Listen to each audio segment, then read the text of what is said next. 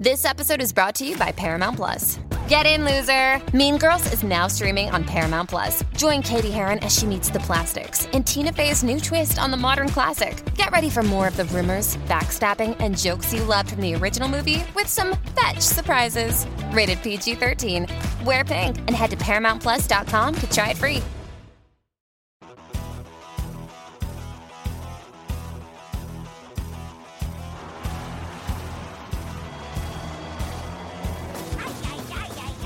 Rangers, this is Zorda. It's time for another episode of the Canned Air Podcast. All right, it's morphin' time. Go, go, Power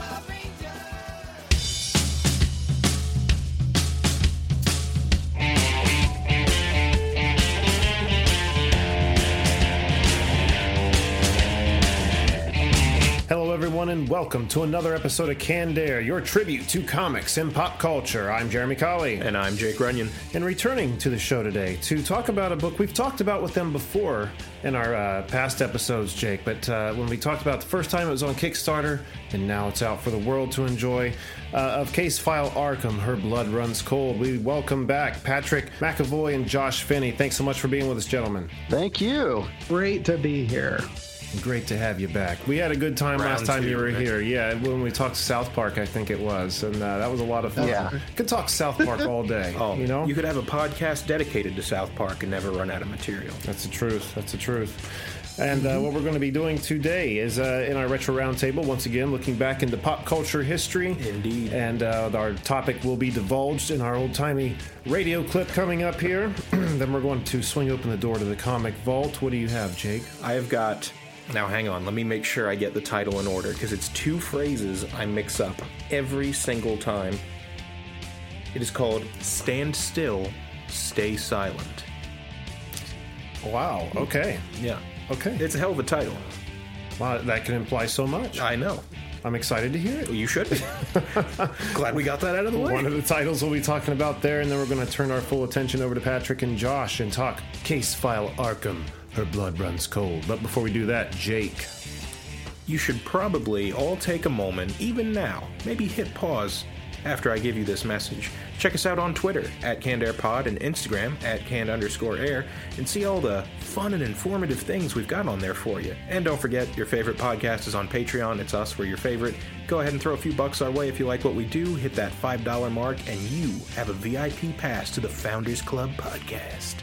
Yeah, a good podcast from what I'm told. I've heard some feedback from one of our founders that it's a bigger hit than we gave it credit for. Yeah, they prefer that show to the free one. So I think don't know. You take that as you will. I mean, half the time I feel like we have a lot of fun making that show. We anyway, do. So it all works out. And speaking of making shows, before we jump into the Retro Roundtable, I wanted to make an announcement really quick. I've been rolling an idea around my head about starting another show, not to replace Canned Air, just supplement it. Just another show with a different feel. And what I'm wanting to do is just hear people's stories about strange things that have happened, and it can be anything. It can be, paranormal, alien related, whatever bizarre it is. Goings on. As long as when that story's over, you're like, wow, that was strange. That was weird. I want to hear those stories. So, because weirdness is the spice of life, ladies and gentlemen. Right. And I think it'd be a fun show to compile those kind of stories, either told by the people if they want to, lend their voice to the show to tell their story, or just write a letter and we can read it on the show. But I think it sounds like a good idea. So, not that it hasn't been done before, but it just sounds like a lot of fun. But Canned Air's never done it before. Canned Air never has been done before. quite That's like this true. before. That's true. So, if you yourself or anybody who has a weird, interesting story that they would like to donate to the show or come on the show themselves and tell the story, go to cannedairpodcast.com and shoot us an email right there on the contacts page, or you can just shoot an email to cannedairpodcast@gmail.com. Or send us a message on Twitter.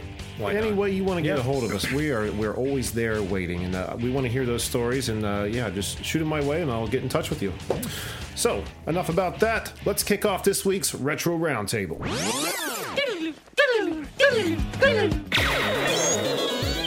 Anybody?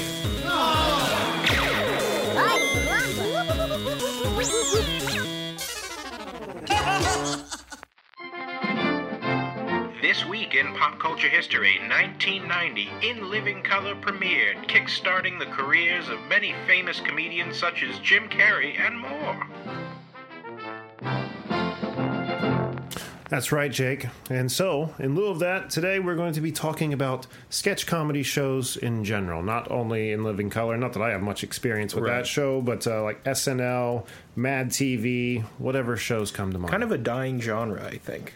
You think so? I think so. I think it's becoming less about the sketch comedy itself, and it's getting folded more into reality TV, where we're getting brought in by manufactured drama, trashy goings-on. I think most of the sketches and skits that you run into are kind of in addition to something else that's happening in a reality TV program. There isn't a lot of new content coming out that's dedicated to that format the way things like SNL or In Living Color were. Well, I mean, that's entirely true, I think, in the realm of television and cable, but we're kind of getting skit comedy now in bite sizes online. Mm-hmm. That's true. It's kind of become a whole genre in itself, which that is very has true. kind of beat out Saturday Night Live in a lot of ways at their own game. And SNL is still very relevant too. They with Trump in the White House, he's doing their job for him pretty much. It's almost become too easy, I think. But it's given them a new lease on life. Yeah. Or Alec Baldwin, for that matter. Wasn't he the one that was imitating Trump? Oh yeah. So I mean, and another thing to bring into that is the comedy news shows like The Daily Show. I thought about things that along those lines are probably taking a lot of that space that used to be there. It's slightly different because it's more topical, but they've got a lot of the same hallmarks, a lot of sketches and a lot of recurring characters and even musical guests. You were referring to late night shows? Yeah, late night pseudo news shows, The Daily Show, that sort of thing, or even Colbert's new show. That's where I was starting to think. That and Jimmy Kimmel. Right. I almost wonder if it's a sign of the times that most people prefer to get their news through like a comedy medium these days. Like we need that little bit of levity to kind of. It's the spoonful of sugar that helps the medicine go down. Yeah. Well, that's very true. I could be reading too much into it, but it seems like it. Yeah, I think you're right. I don't know. Plus, I think comedy inoculates them a little bit from charges of, partisanship. Right. You can call anything satire, really. So yeah, even retroactively, you can say, "Oh, it was a joke." Well, going all the way back to Rome, I mean, you had the town criers who would announce the news, but often a lot of it was peppered with humor and lewd comments. You got to keep the public's attention, I suppose. Nobody wants to eat Lucky Charms without the marshmallows. Isn't that true? Isn't that true? It's funny, though. I loved SNL growing up more so than I do now. Sure. Not to say that it wasn't then, but it seems like now it's way more... like 90% of what you see on SNL is what's happening in Washington, or a little more current, less. It's less just like I don't know. Like back in the old days, they would make shit up, make like ideas for new skits, and it was so much fun. Yeah. Like what was the shark that would knock on the door and try to get him to answer? Oh, land shark. Land shark. Yes. Like where does that come from? But it was so funny. There are far fewer samurai in various professions these days than there were back then, and I think that's a shame. Yeah. Pepsi, no Coke? No Coke, Pepsi. No fries, cheats. What were your guys' favorite sketches from SNL over the years? Favorite sketches. Well, Dan Aykroyd... was it You Kill It, We Grill It was pretty damn good. Yeah.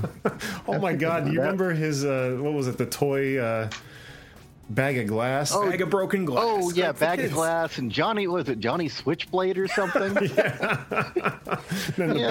Barbie and Ken go out for a night on the town. They go down the wrong alley. What doll you got to play with when they get mugged? Johnny Switchblade.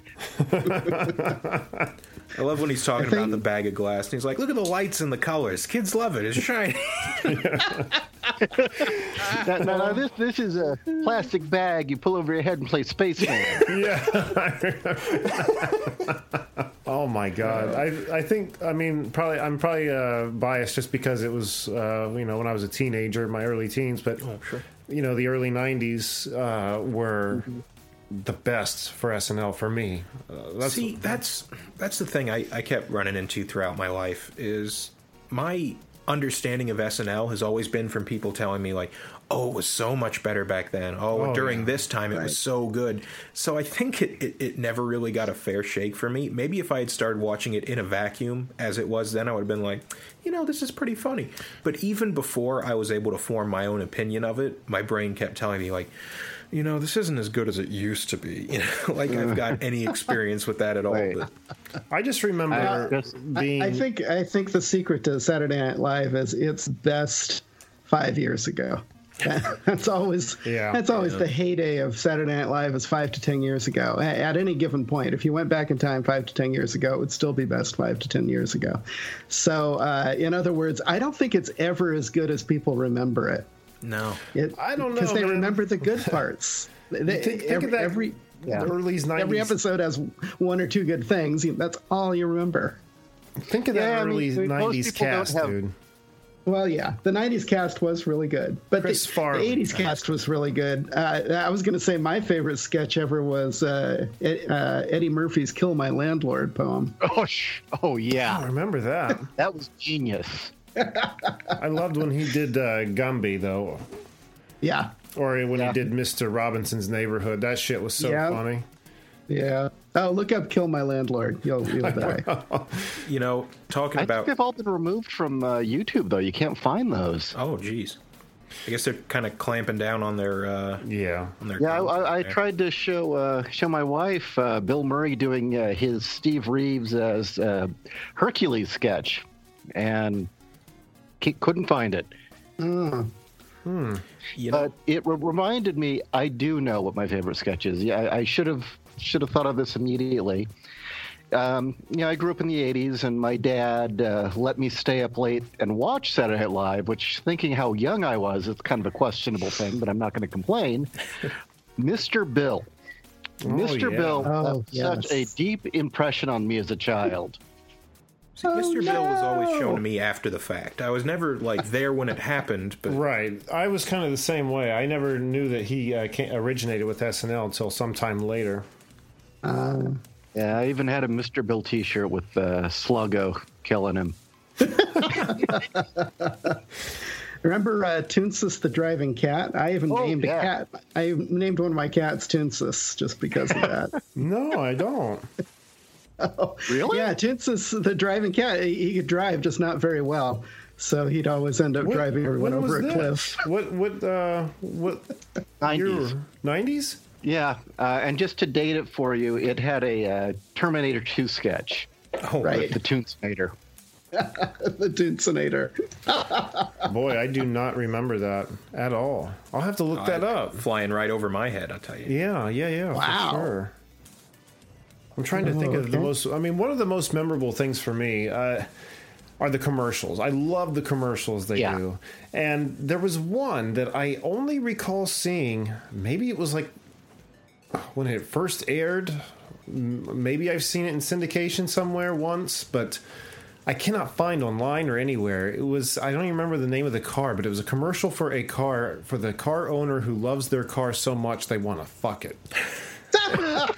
And it shows Kevin Nealon pulling his car to the side of the road, and he gets out, walks to the back of the car, and like on those on old Oldsmobiles, like from the early 80s, when you put gas in the car, it was my first car, you pull the license plate down, and that's where your gas goes in. Right. Except there wasn't a gas hole, there was another... Well, what was it, Jeremy? What was behind the plate? I don't know, they had a blurred thing over it, so you I guess we'll never know. Yeah.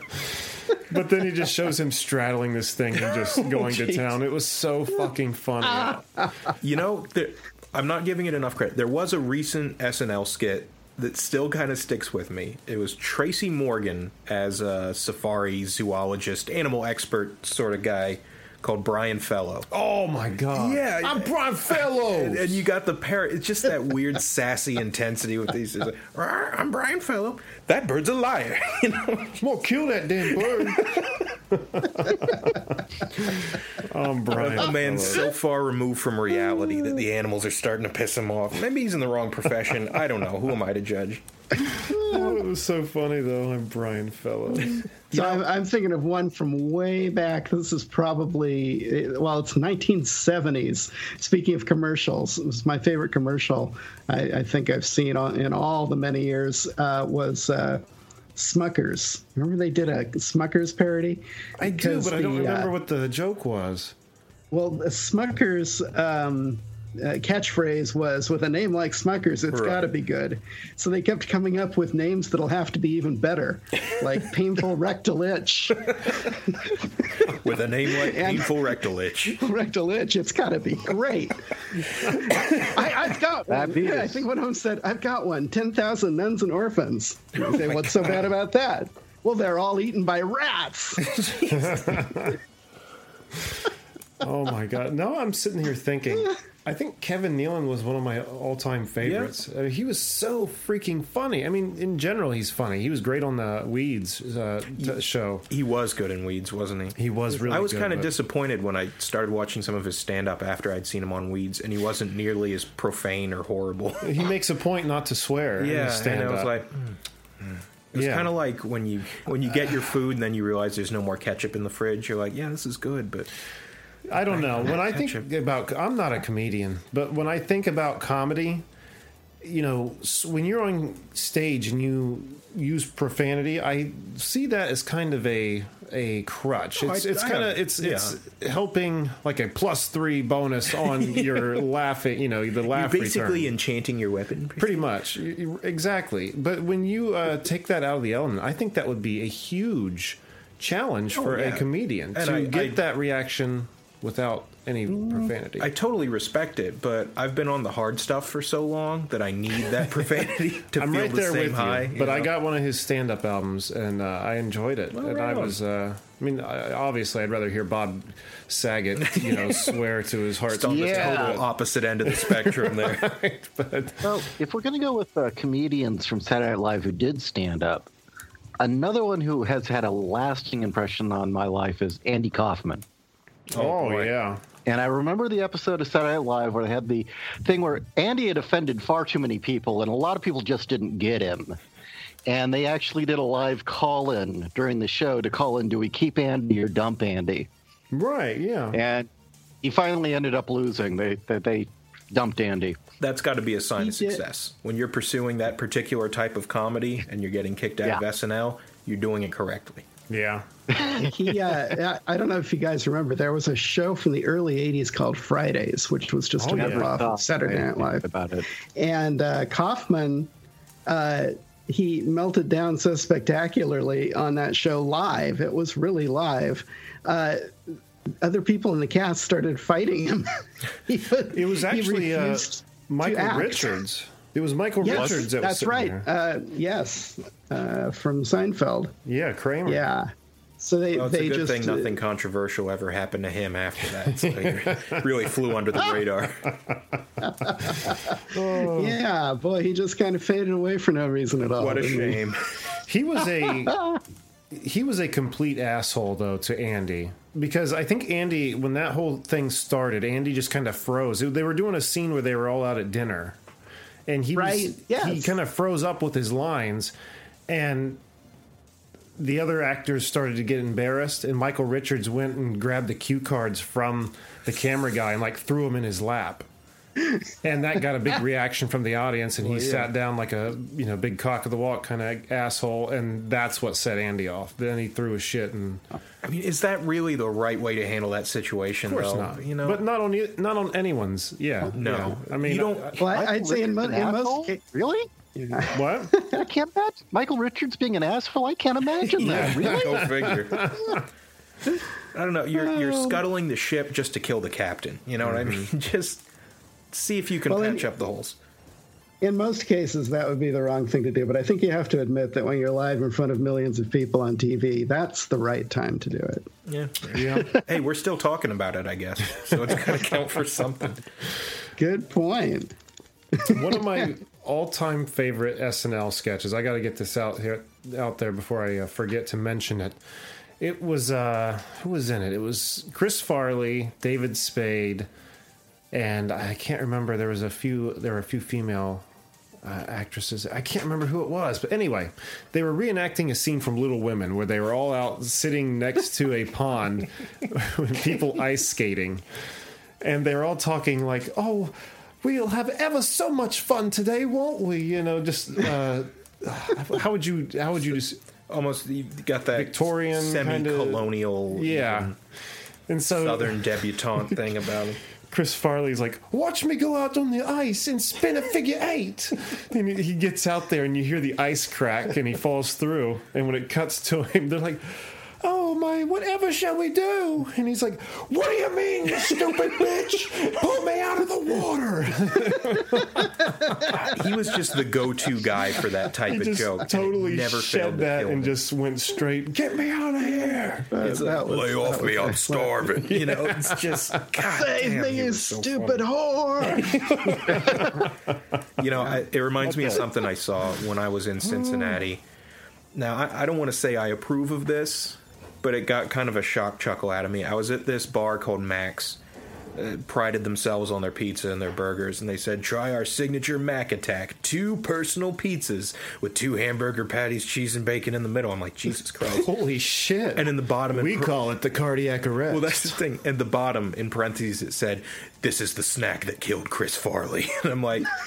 First off, that's in poor taste. Second, that's very poor taste. Is a little funny. If I didn't love Chris Farley so much, I'd have been inclined to laugh harder, but they got me. At least in that moment, they got me. And I'd like to think somewhere from beyond the veil, wherever Chris Farley is, he smiled a little bit too. Think so? I think so. I think he can take a joke.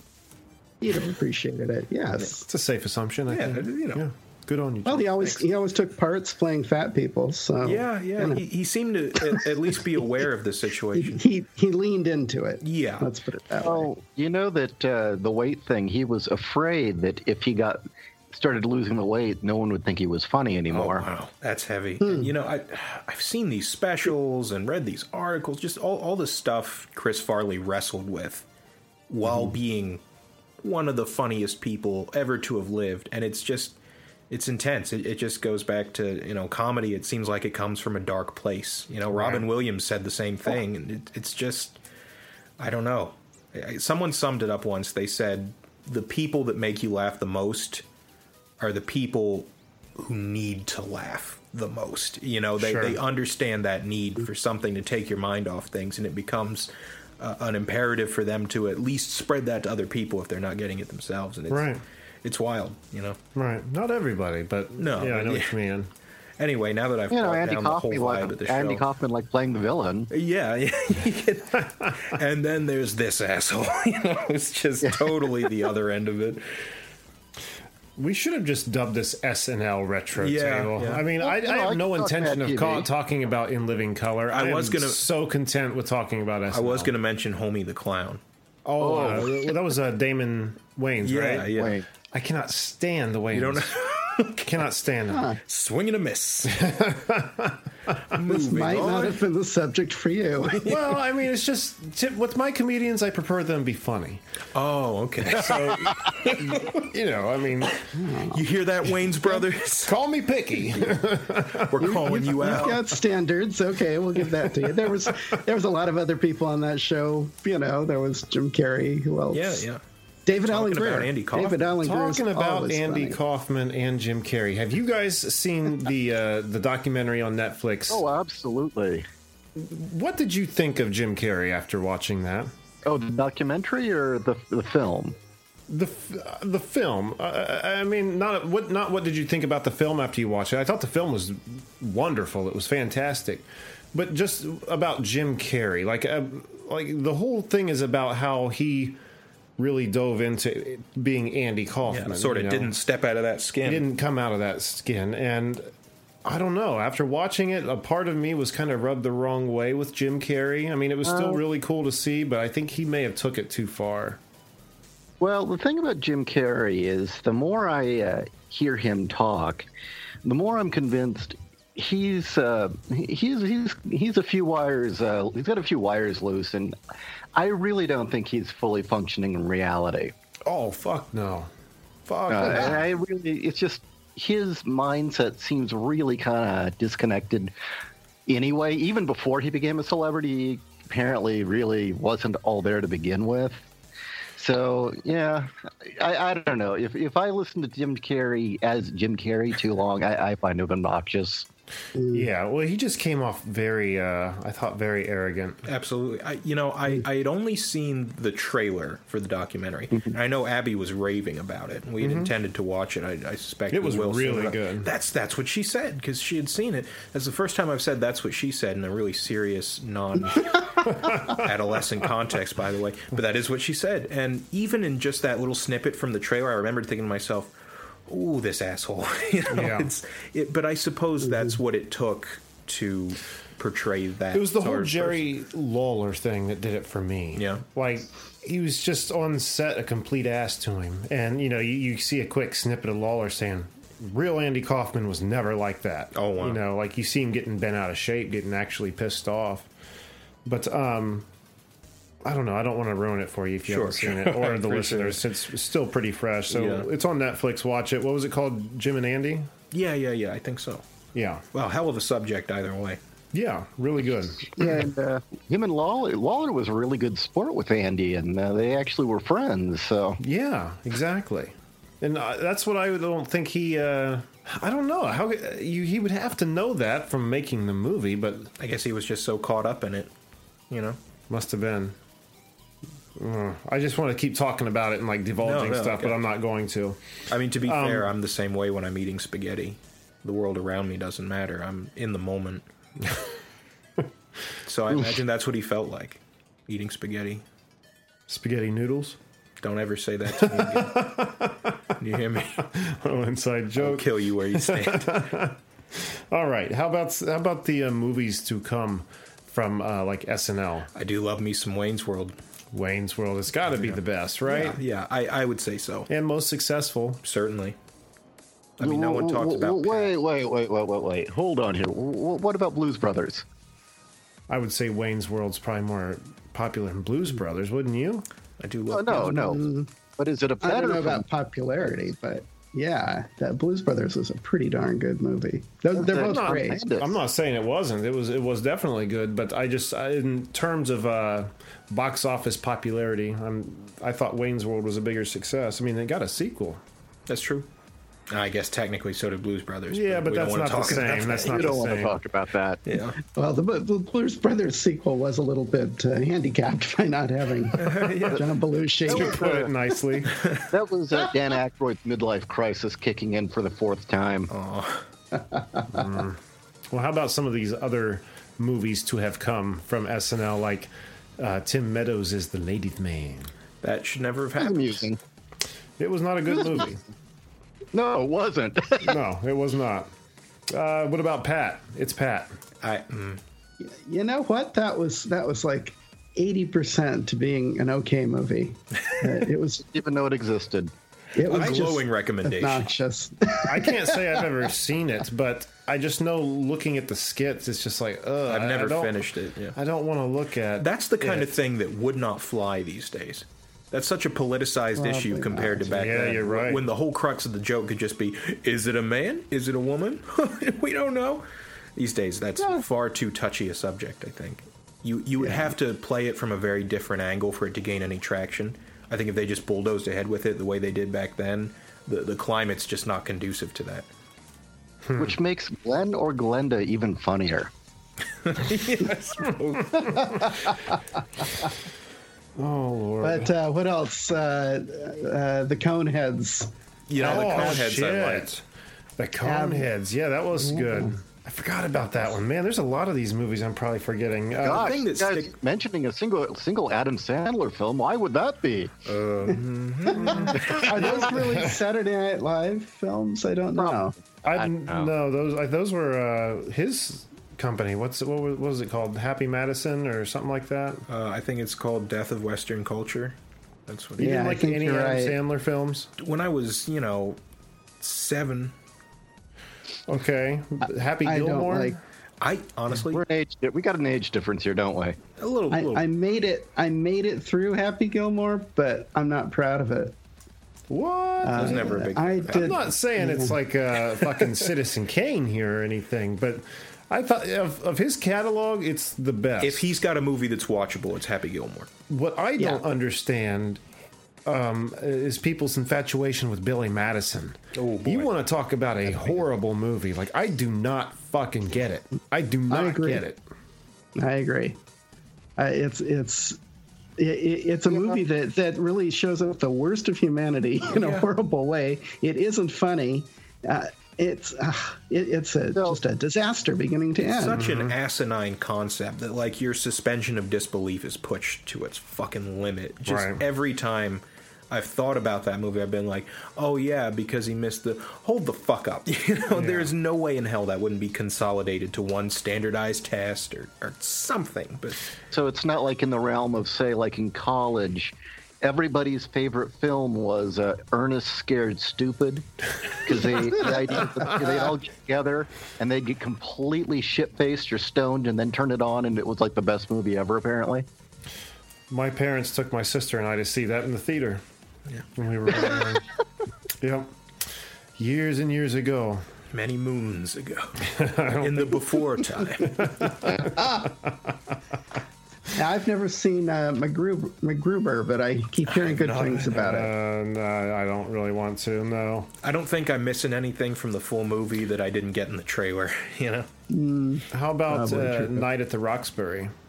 I must have seen fragments of that movie with decent regularity for years now, and I couldn't tell you one thing about what actually happens.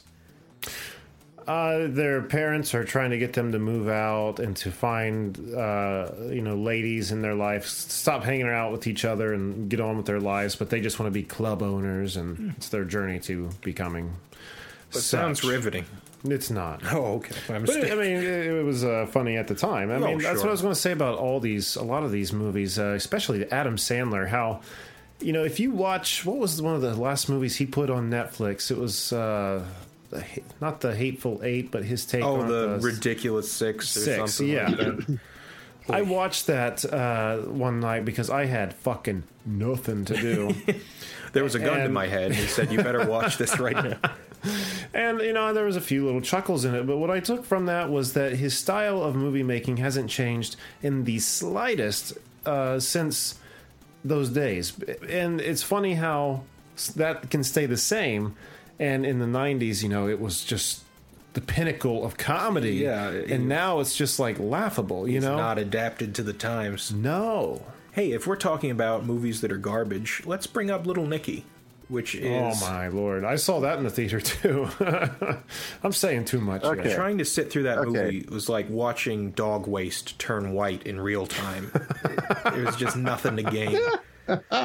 I'm sorry. You sound like you had something to say, I think Patrick. I may have interrupted. Sorry. No, I think that was Josh, but he sounds like me. Yeah, I'm That he does. kind of weighing whether I should even say it or not. But You know what? This is America. You say what you please. Oh, well, okay, when it was around 2000, or no, I take that back, it was 99. And I had just gotten out of the hospital because I had had my appendix out. And for a big, long list of reasons that I'm not going to get into, I was having a bit of a mental breakdown due to things in my past, and I was really losing my shit. And so that brief, dark period in my time, I had moved in with my parents while I got my act together. And as I'm kind of going through all this post-traumatic stress and flipping out, my mom says, you know what? Comedies. You need to watch comedies while you work through this, Josh. And she rented Little Nicky and Waterboy. Oh no! I don't know if she was trying to get me to commit suicide, or if she really thought these films were funny. Maybe it's like immersion therapy. If you're surrounded with tragedy, you're less apt to notice it, right? Oh my god! She's like, you're kidding, right? But Those again, movies will make you get up and get out of the house and go kill somebody. I think it's time to jog. they're so bad. I know, but at the time, again, they were. It just blows my mind how that can be the. I'll quit harping on it. One other one that I can think of was Molly Shannon's. It was Mary Catherine Gallagher, a superstar. Yeah, Superstar. That was, Superstar. if I remember, that was kind of funny. I don't remember seeing the whole thing though. I think we caught it, like you were saying, bits and pieces on TV. Yeah, it's one of those things that plays every now and again in the day on comedy. Like if you're sick at home from work and you're too delirious to change it to something, odds are you've run into Superstar at one point. Molly Shannon's funny. She makes me laugh. like I've always Molly liked her. Shannon, Yeah. I think I often, she's one of those people that I like more than the movies they're in. Mm-hmm. You know, I feel like this person has charisma, but this movie isn't bringing it out, you know? Right, I don't know. One thing that sucks about when these movies come out is that the sketch disappears off of SNL. Like, when Wayne's World disappeared, that sucked so freaking bad. Makes you wonder, was it a good trade, you know? With Wayne's World, yeah, absolutely. That was a great movie. The second one, I'm not the biggest fan of, but I still enjoy it. Yeah, I still enjoy it. It had Tia Carrere in it, so bikini. Okay, fine. I just hated there was the female equivalent to Garth, like with the same glasses and hair. That seemed was a so little forced. stupid. Yeah. And I think they even had a dog that looked the same way. Like, come on, Guys, let's pump the brakes here. back up a little bit. But all right, do we have anything else, gentlemen? No, I think we have gone really long on this retro. we've beaten this dead horse to a thin pink paste. We sucked time we'll the do flavor Mad out of that gum. Yeah. There's no color Either we'll left do on Kids the in the Hall popsicle or Mad stick. TV next time. Oh yeah, Kids in the Hall. Man, I didn't even think. Kids in the Hall. Now that's the best sketch show of all time. I will fight anyone who disagrees. I've never seen You've it. never watched Kids in the Hall? No. Really? Dave Foley, and Friends. Oh my God! No, There was some quality Oh stuff. my in there. God. never seen Fix it. this. What's wrong with me? Everything, man. When am I going to be okay, Jake? Never. All right. You just have to wait for death. All right, let's move on. Before we swing open the door to the comic vault, our dear friends over at Adult Swim strike again, Jake. Oh, jeez. Is that what this mysterious That's what box this on the chair is? Mysterious box on the chair I is. thought maybe it was just a repurposed loot crate, but no. It's for a show that's actually, this came a little late apparently. It must have gone out late because, I mean, I've only had this a couple days. Premiered last night, April 8th, Sunday, April 8th, called Ballmasters 9009.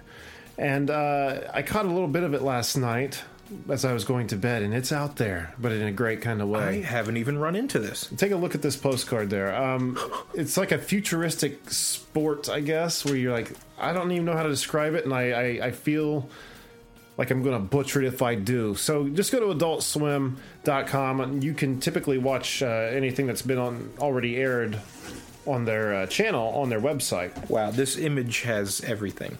It has everything. I can't pick out any one thing because it's all just madness. And this will all be on Twitter for you guys to see. Fantastic. It's definitely funny, but they sent Oh, wow. what looks to be like remember Mad Balls from the 80s? Like I sure do. the balls with the faces on them. That's what it looks like, a character from this show. Razor-finned, gap-toothed, unibrow, green ball monstrosity. And from what I gathered from the show, too, very foul mouth. Oh, good. Well, that really rounds out the profile, doesn't it? Does that say a series premiere? Wait, no. It's a parody of Rollerball, the uniforms. It must Yes. Are you looking at it online? Yeah, the uniforms they're wearing are directly referencing Rollerball.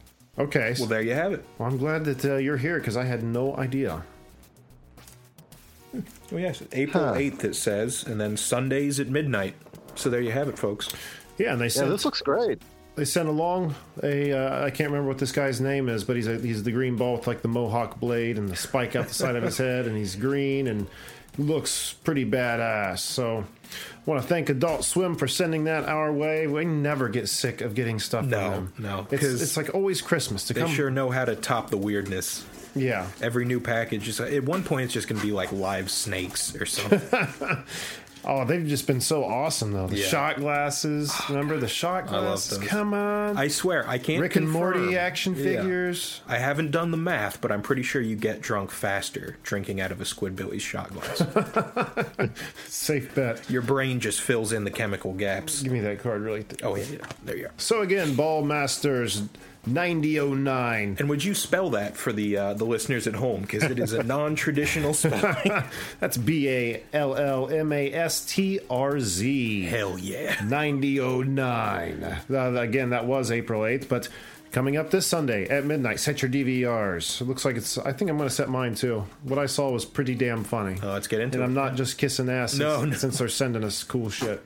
I tell you what, it was as funny as they are generous, and no more. All right, with that, let's swing open the door to the comic vault. I need to shut up and get this moving here. I'll truncate mine a little bit. I can keep it short. Sure, go ahead. Well, let me tell you guys about... let me look it up again so I don't screw it up. It is Stand Still, Stay Silent. I'll just touch on the premise for this one since we spent a long time on SNL. First off, let me say the art style is phenomenal. Okay. This is like, this is going to sound weird. I want to say feature-length animation quality. Think of like the best of like Studio Ghibli, etc. Just the style and the detail meld together so perfectly. The person responsible for this has really honed their craft. And there are some comics where you see them develop over the life of the webcomic and you see like the end product so much different than the beginning. This is incredible throughout. So I'd highly recommend it on that merit alone. But the concept is a post-apocalyptic world where a sickness referred to as the rash has ravaged most of Earth's population. And the setting for the comic is in these Nordic countries, Finland, Iceland, Sweden, etc., where careful quarantine and isolation measures and the cold climate has helped them to stave off the worst of it. So they exist somewhat insulated from what happened, and now they're trying to maintain contact with one another, sending parties here and there to figure out the fate of the old world. But the sickness has mutated, and it's become something more horrible that's in the wild, fusing people and animals into things that become rough, I'd say rough facsimiles of monsters from Norse mythology, which was the real hook for me, because, boy, if there's anything I won't shut the hell up about, it's probably Norse mythology with Hellraiser as a close second. And everything about this comic just speaks to me. It's the style, which I cannot wait to put on Twitter, if only to show it off. The concept, the characters. I love the Nordic setting. I love how every character's nationality becomes a factor in the story. There are language barriers. There are cultural gaps. There are preconceived notions about each other's countries, and it all plays together so perfectly. In such an interesting setting, I couldn't recommend it enough. So that's Stand Still, Stay Silent. You can find the creator, Mina Sundberg, is at SSSS Comic. That's at 4S not 4S, but 4S's comic. You can find it there. She updates super regularly, and guys, just check it out. What more can I say other than it's wonderful? So Stand Still, Stay Silent. Check it out at SSSS Comic. Sounds cool. Very like good. it. Yeah. The art is great on that one. It sort of reminds me of early... I think of early 60s feature-length cartoons, like maybe 101 Dalmatians, that kind of style. Really colorful quality that's not garish, but it brings something to it that's hard to quantify. It does sound good. All right, Josh, Patrick, who would like to go next? This is going to be thoroughly inappropriate for once. Oh, let's hear it. Bring it on. Favorite stuff. Spice it up. Recently, on a whim, I was introduced to a manga called Don't Meddle with My Daughter by Nozomu Tamaki. And actually, my review of it, he liked so much he actually shared. But the concept is very, very simple. It's essentially, what if American superheroes had to put up with all the perverse shit that Japanese superheroes do? And it's seen through the eyes of a kind of a passing of the mantle of a mother and daughter team, which is a very thinly veiled reference to Supergirl and Power Girl. And the problem is Supergirl, the daughter, is a complete moron. This thing is hilarious. It has humor on the level of, say, Porky's. Oh, boy. So it's definitely not for kids. What impressed me was that for a manga creator, the creator had such a deep love and knowledge of old American comics. We've seen parodies before by the Japanese of our comics, but didn't quite get it. This guy, you could tell, loved these comics, read these comics, and it comes through. But again, he gives it a Japanese twist. For instance, the Doc Ock character in this world did not create his tentacle suit to kill Peter Parker or Spider-Man out of some vengeance. He did it because he was a serial groper. Perfect. Our heroes there, again, showing you just kind of how Japanese the humor can get. The kryptonite in this series for our two superheroines is in public embarrassment. Oh, boy. It does sound incredibly Japanese. Oh, very much so, yes. But the strange thing is you read it, and just through all of it, he really understands the superhero archetype that kind of made these characters what they were back in the day. And I really think that's why the humor works the way it does, and it shows through. But anyway, that was my pick. What's it called one more time? Don't Meddle with My Daughter. Don't Meddle with My Daughter. Words to live by. Yeah. Nozumi Tamaki. And that's Nozomutamaki. Awesome. Cool. Sounds cool. Well, okay. So I guess my go-to that I like to be an evangelical about is a webcomic called False Positive. That sounds familiar. It sure does. I'm hoping I didn't recommend it last time because it's something that I just love, and I like to talk about it wherever I get the chance. Because I think if you did, that was almost 100 episodes ago. So who cares? Is that like a horror anthology comic? That's exactly right. Yes, and it used to be really steadily one a week or even more, but he's gotten a little more busy lately, so he'll come out every 2 weeks or 3 weeks now. But I would suggest going to it, but do not start the current story, because what he did was little standalone stories, about I think maybe 20, 25 of them, that each run maybe 10, 20, 30 pages in length. Depending on what the story needs, it goes for as long as the little story demands. And they're horror, weird tales. Some of them have strange twists at the end. Some just kind of stop, and you're wondering what you just read. But they're all really well drawn and really amazing. He put together an amazing world where everything sort of is fitting together, and you're reading it and thinking, oh, well, maybe this connects to that, and oh, I've seen this character here before. And so then the reason I say don't start with the current story, he started his first epic saga about, maybe 2 years ago now. It's turned into this sprawling epic, and it brings together all of these threads that you thought might be connected, and it's turning the whole seemingly unrelated anthologies into one big mythology. And I just love it. So if you go through it and you start to enjoy them, as I did, then prepare for the current story, which is still ongoing. He's getting towards the end of it. It's been amazing, and it's a ride worth taking. He has some real standout stories in there. There's one that is his take on zombies, which it's called Specimen, and it is just disgusting. It is the most disgustingly horrible zombie story you've I've ever read. It just makes me want to hurl by the time it gets... How so? What about it makes you want to hurl? I don't even want to give it away. You'll be so surprised.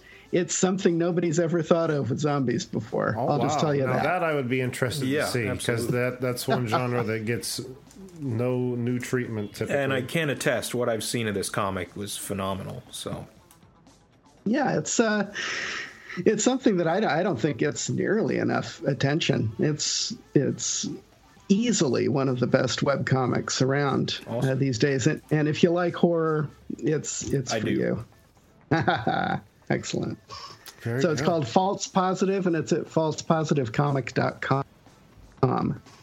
If it wasn't you who said that before, then it was definitely somebody. I know I've heard that on the show before. I think I had actually talked about it for one of our Comic Vault segments a while back. Yeah.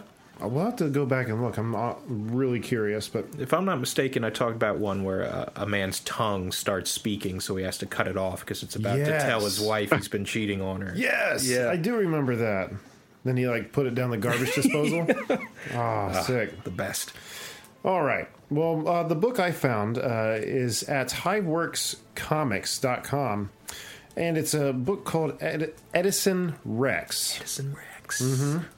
And you can also go to edisonrex.net to check it out. But what it's about is it's about the super villain who has actually killed the hero. Oh. And where he goes from there. And the very first issue, when you open this up, the very first panel is, and now the final showdown between Edison Rex and Valiant, Protector of Earth. And this is very much a Superman-looking character. Yeah. And I don't think the object of the story is to necessarily focus on these heroes or their powers, but more of what a situation like that might do to someone's mind. Because when the hero shows up, he's like, "You're going down, Edison Rex. It's time to go to jail." And he's like, "Well, my charade's over, sure, but before you take me in, let's take a walk. I have some stuff to show you." So he starts walking him around his villain lab, and you see all these big death ray kind of things around. So things that aren't taken too seriously. Just does that make sense? What I'm saying? All the big Baroque instruments of villainy, I'm sure. Yeah, there's not too much focus on the past plot or what his tools are. You're just supposed to know he's powerful. Sure. And one thing they do divulge is that he's the world's smartest man. This Edison Rex is. Which is why he's this villain. Sure. And as he's walking Valiant around, he's telling him that there was this alien message that was coming from the cosmos that scientists, maybe himself, were able to decode. And it was the blueprints to construct some RNA, DNA strand that would enhance somebody. And they couldn't quite get the formula right, except for a single strand that was accidentally dropped onto or taken in by some woman that was working there, who then had a baby, which was then, of course, Valiant, this hero. And this is all a big, revelation to this hero. He's like, "Oh my God, you mean my powers are of alien origin?" He goes, "Yes." And he goes, "There's another thing." He goes, "This isn't going to always... You're not always going to have control of yourself. Since you have this gene in you, as you age, as you get older, it's going to take control. You're going to get bloodlust. You're going to... And that's the whole point of it. To kill everything here and make it safe for then the aliens to land." Awesome. So this... the hero, faced with this reality, is like, "Oh my God." He's like, "I'm a ticking time bomb." He goes, I know you're right." He goes, "I've wanted to kill lately." He's like, it's been harder and harder to hold myself back, but it's already happening. It's already happening. Yeah. So he decides right then and there that the villain, Edison Rex, has this suicide booth kind of thing there. He just runs and he goes, I have to do this now. He goes, "Take care." He goes, "You have to protect the people of Earth, He shuts himself in this booth, turns it on, and just boom, just zaps himself. Happened a little quick for my taste, but it was still really cool. And did he say, "I lied"? I was waiting for that, but no, it was all true. Oh, wow. And this is where the book begins to get interesting, because it's comical. We may have laughed at some of that stuff, but then the reaction on his face after it happens, he's like, holy cow, that worked. He's dead. And he's realizing the weight of what he's done. All the people that his villain still was helping, Yeah. And his sidekick comes up to him and goes, did your plan work? He goes, yeah, it did. He's dead. They're like, good, now we can move forward with conquering the world. And he goes, no, there's been a change of plan. He goes, I can't do that now. He goes, I've got to protect people. Yeah. And that's where I'm going to leave off. It was really good. I was really... I love that Great. concept. Really taken by it. Yeah. And the artwork is very much in the same style as like Archer. It's like you're watching Archer. Oh, sure. So very easy on the eye, very fun to look at, and a great story to boot. I can't recommend it enough. Wow. I love that already. Yeah. Check it out. EdisonRex.net or go to Hiveworks Comics. I think it's just hiveworkscomics.com or just Google it. But, yeah, for sure. Check it out. Cool. I'm down. Well, just as an endorsement, I've been looking at Stand Still, Stay Silent while you guys have been talking, and I think I'm going to have to order the first book. Good call. Wow. It's a hell of a thing. Sold that quick. Wow. Well, it's really innovative, and I really like the twist. So anyway, check it out. 9 times out of 10, the stuff you bring to the table here are pretty good. Well, Pretty good. All right. Well, with that behind us, let's just turn our attention over to Patrick and Josh and talk about Casefile ARKHAM, Her Blood Runs Cold. And again, I think it was late 2016 we had you guys on last.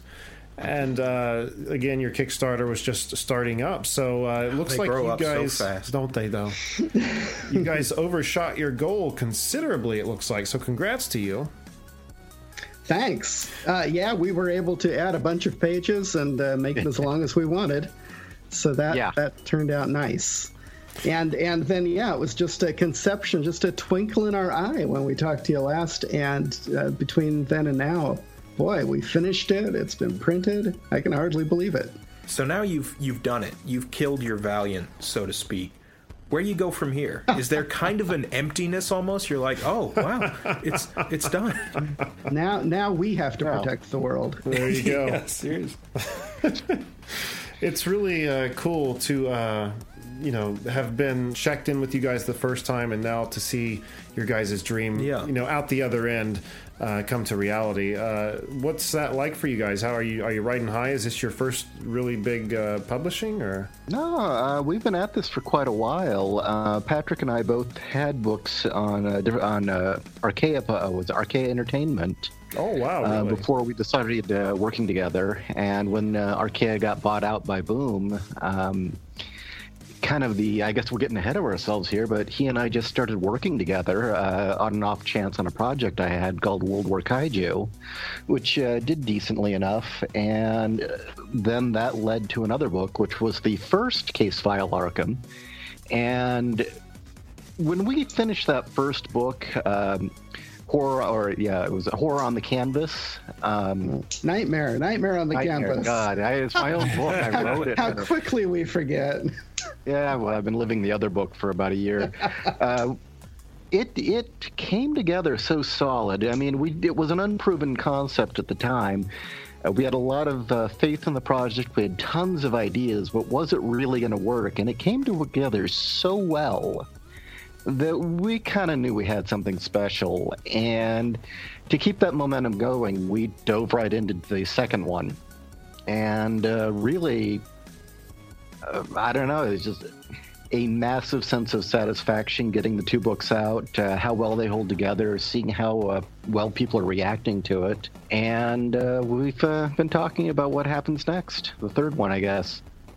That'll be exciting. That'll be really exciting. And I feel stupid because typically at the top of these segments, I want to remind the listeners exactly, what the project is we're talking about. And though we did talk about it with you back on 147, could you give a brief synopsis or a brief overview of Casefile ARKHAM for the people who aren't aware of it?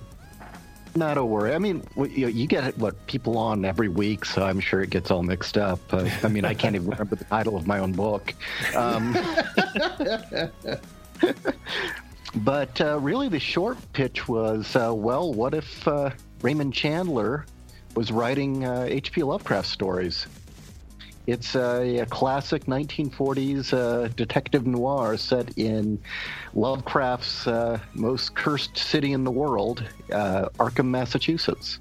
And it's gorgeous. I can contest to that. It is a gorgeous book. Thanks. And there's something fitting about the noir subject and setting that fits with the Cthulhu mythos. I think almost everyone who's a fan of those stories would agree that that's kind of the decade that it needs to take place in. There's just, I don't know if it's just from the time in which they were written, it sort of fits best coming from that place, but it's a natural join, this time and this subject matter.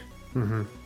Well, it was our crazy alchemy experiment. We just wanted to see if we could put these things together. It seemed like a natural to us, talking to each other on the phone and saying, what is Lovecraft lacking? It's basically Lovecraft stories are lacking a hard-boiled detective. And well, there you go.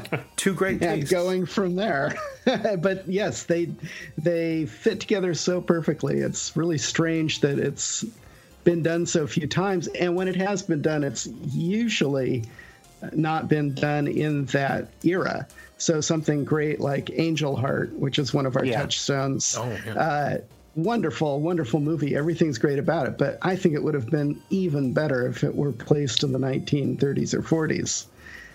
And supposedly it is, but I didn't know it. I don't. I think it was sort of timeless. Yeah. It was supposed to be kind of, it could be now, it could be then, kind of like Gotham. Right. And then what is Lord of Illusions would have been great as like a 1940s, nightclub act kind of thing. So there's lots of... I think it would have worked better in the 40s. Honestly. Absolutely. Oh, yeah. So what we did was a complete experiment, but it really did work in that first book. So we just knew we had to do it again. Plus, on a personal level, I know Josh can attest to the fact that he really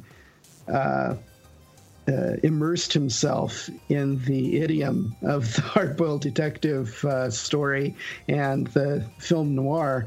And I learned so much about drawing in that style that I had picked, because I had never done anything in this kind of black and white line art before. And I said, okay, I'm going to take elements from Alex Raymond, his late 1940s strip Rip Kirby, and Al Williamson from his Secret Agent Corrigan strip from the late 60s. And I'm going to take these guys who are about a million times better artists than I'll ever be, but try to bring elements of their style into what I was doing.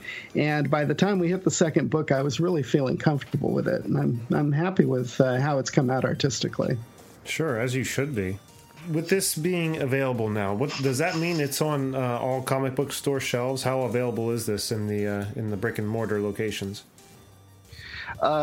Primarily, it's been in bookstores. Okay. The comics market is a very bizarre beast, and it's going through a really strange phase right now. So we've primarily marketed to bookstores and through Amazon, but sales through both have been excellent. Fantastic. Yeah, I mean, I know you can, obviously, Amazon, like you just said. What about 01 Publishing? It's on there, right? Right. Although, again, it actually helps us more if you do buy it through Amazon. Okay. Well, that's the link we'll be putting up for people. It looks like. There you go. I think I buy most everything through Amazon, so... You can get it through your local bookstore if you go in to order. It's through Baker and Taylor is the distributor. Okay. And a lot of local comics shops have ordered it and gotten it in stock. I know there's a couple in my area who actually were on the Kickstarter and got copies. But that's kind of hit or miss. So definitely, if you have a local bookstore that you want to give some business to, just ask them if they get books from Baker and Taylor, which most of them will. And they all do. Yeah. Well, we have a store right down the street from us here. That we do. I think we might just have to do that. I don't know. I mean, we don't interact with them very often. Wouldn't it be kind of weird? The other thing is just that's been really, really, I don't know, really made the project worth it is how many people have noticed what we're doing, what makes the project work, and what makes it unique. As Patrick had mentioned, aside from a few standouts in which, two very good movies he mentioned, most of the time that the two genres are mixed, horror and noir, especially the Lovecraft stuff, it always tends to have more of a wizard detective or a monster hunter vibe to it. And the way that we approach this is it is a solid, hardcore noir story set in a supernatural universe, specifically Lovecraft's. It isn't as if our characters all know everything. It's not like our detective can do magic and just get out of a situation. At the end of the day, he essentially is the archetypical Chandler, Philip Marlowe-esque type detective, dealing with the worst nightmares that Lovecraft had ever dreamt up, and people get it. I mean, that has been the most satisfying part of it all. What's your line you always say, Jake? Oh, are you talking about two great tastes that taste great together? Is that what you're alluding to here? Because you got yourself kind of a you got chocolate in my peanut butter situation here with these two things. That's such a cool idea, guys, and I'm very happy that your Kickstarter went so darn well. We just pulled it up here before the show. I was like, oh boy, those guys have been busy, haven't they? But big congrats to you again, not only in the release of that, but it sounds like you guys are all ready to start making number 3. Oh, yeah. We'll have to get you back on when that happens. Are you going to be making any con conventions or con appearances or anything like that? Probably not this year. No? Yeah, not Comic-Con. Yeah, it depends. I do have a badge for Comic-Con, and then Cat at 01 Publishing was possibly going to have some space selling her books, including ours. So might happen that will be there, but I'd say keep an eye on the 01 Publishing site for any news on that. Definitely want to push that. Yeah, we've been dealing with Cat for a few years now. Sure have. I think. Yeah, and it's been awesome. We get awesome stories like Casefile ARKHAM. So, guys, this has been a lot of... What's that? Oh, I was going to say, and don't forget, people listening. Yes, there are the 2 books, so get them both. The first one is Nightmare on the Canvas, and the second one is Her Blood Runs Cold. And if you really want a book 3 to happen, review it. Leave a review on Amazon. That'll make sure a third one happens. The more reviews, the better, because it'll increase sales, increase people knowing about us, and right. Yeah, we need to be loved. Okay, I think maybe Canned Air might be able to even help you out in that department. We'll go it's a possibility. Yeah, I think we might be able to help you. But guys, I want to thank you so much for being on the show again. It's been fun. Josh, Patrick, welcome back anytime. Let us know when you're about to start fundraising for number 3, and we'll get you back on. Awesome. Thank you. Excellent. Jake, what do we have on the website? Well, we've got a special guest page where you can see some of our most interesting interviews from over the years. We've got a contacts page if you're interested in sharing your work or need a little promotion to help you along. Do feel free to shoot us an email. You can see our whole catalog there. We're not keeping anything from you, with the exception of our Patreon pod. Oh, by the way, Patreon, $5 or more a month, and you get access to the Founders Club. Perhaps the finest piece of entertainment ever crafted by the hands of mankind. I don't want to be hyperbolic, but it's pretty good. And don't forget to follow us on all of our social networking outlets. That's at CannedAirPod on Twitter and at @Canned_Air on Instagram. Did I miss anything? Well, I think you're pretty thorough right there. All right. And again, set those DVRs for Sundays at midnight. Ballmasters 9009. I promise you, it was a lot of fun to watch. You can just get on AdultSwim.com and check out that first episode. They're very cool about that. Typically, after it's aired, it's on there. So, and we'll be throwing images up on Twitter so you can see as well.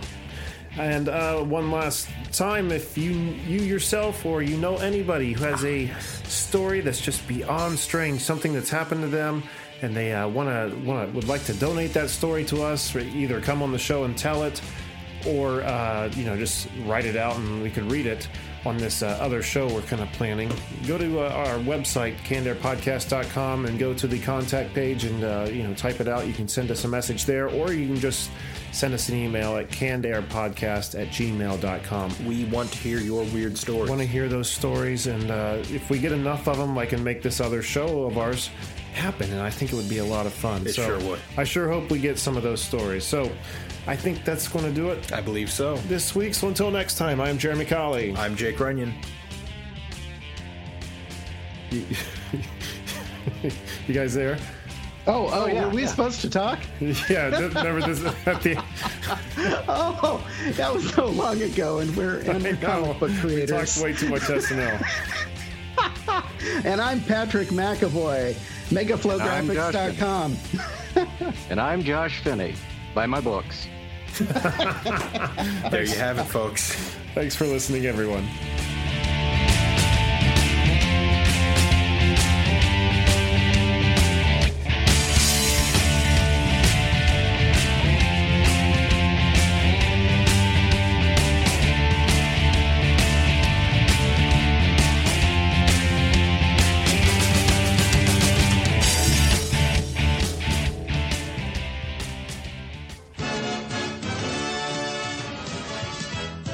I can't wait to see this movie.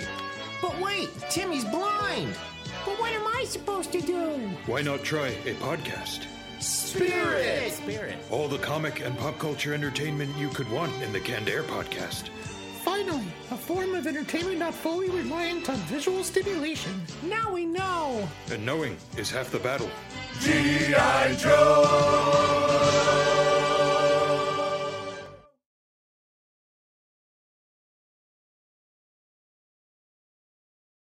Now, what about... I'm sorry? Yeah? I was going to say... Yeah. You've got questions, we've got answers. Business leadership, ownership, and sales can be challenging. Tune into the Accelerate Your Business Growth podcast to learn from the world's experts. Join me, your host, Diane Helbig, as I chat with people who have expertise in various areas of business. You'll enjoy the lively conversations that are focused on providing you with the ideas, tips, and suggestions you need to realize greater success. Get what you need for your business when you need it from the people who have the answers. Accelerate Your Business Growth is part of the Evergreen Podcast Network and is available on Apple, Spotify, or wherever you listen to your favorite podcasts.